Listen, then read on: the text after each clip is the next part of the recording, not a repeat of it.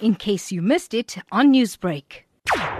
Well, Satish Dhupelia and I, and in fact, indeed, the Gandhi family, share a long common heritage because it was Mahatma Gandhi who started the first Indian newspaper in South Africa, the Indian Opinion, in the 1890s.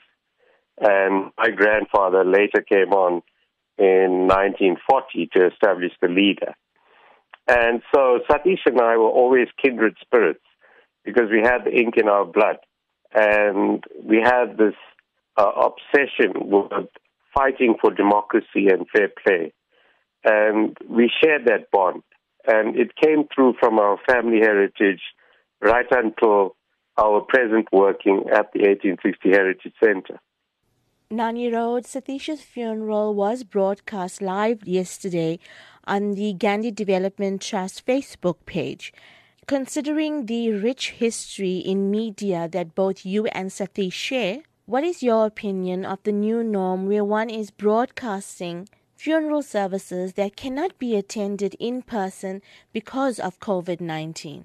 I'm Arya Samajist, and I want to respect the wishes of the family and those who would want to safeguard the family in this instance. And I think that the way we have changed in order to control interactions and social distancing is not necessarily a bad thing. I think that it is necessary to safeguard the broader public. And whilst I wasn't there to bid farewell to my friend Satish, I think that in mind and spirit that I was there with him, and I remember, and I will always remember the fondest, the wit and the fun that we had together, the humor that we shared. Even in the most serious board meeting, he brought humor into the occasion to break the kind of tension that existed. And I think that it's not necessarily a bad thing. I think that it is the way we should be doing things going forward in the interests of the safety of the broader society. And sharing so many memories over so many years with Satish, what is the legacy that you would like him to be remembered by?